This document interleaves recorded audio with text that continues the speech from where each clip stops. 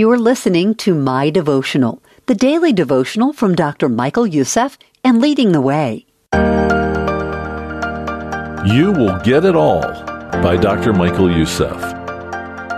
There are many people today preaching that you can have it all, money, influence, success, right now.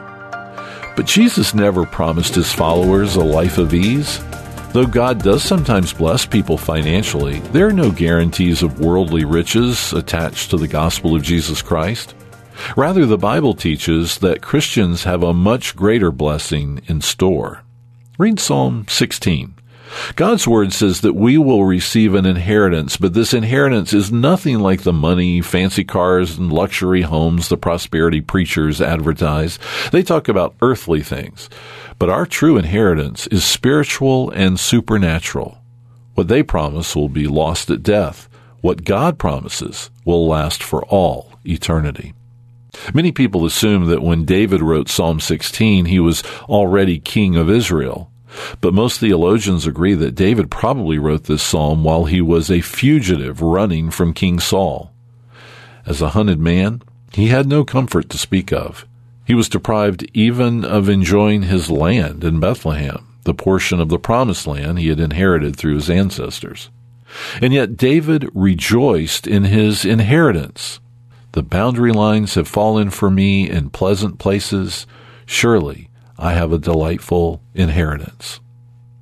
Through eyes of faith, David was enjoying not his earthly temporal inheritance, but an inheritance that can never fade, kept in heaven for him.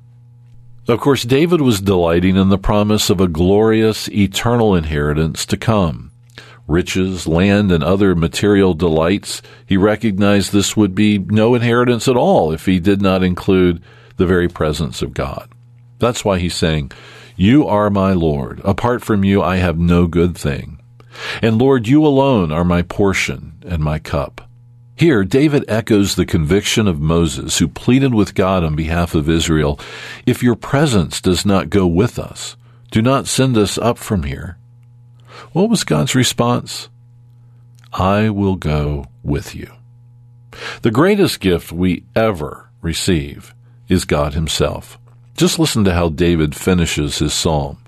"You will fill me with joy in your presence, with eternal pleasures at your right hand." We really will get it all. Let's pray together.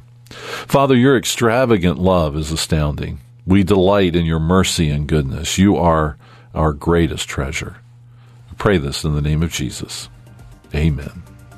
Can we join you in prayer for an unsaved family member, a friend, or neighbor? If so, visit ltw.org/Jesus, and you can share your prayer request with our pastoral care team. That's ltw.org/Jesus.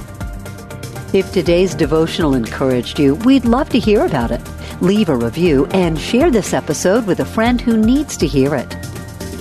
My Devotional is a ministry of Leading the Way with Dr. Michael Youssef.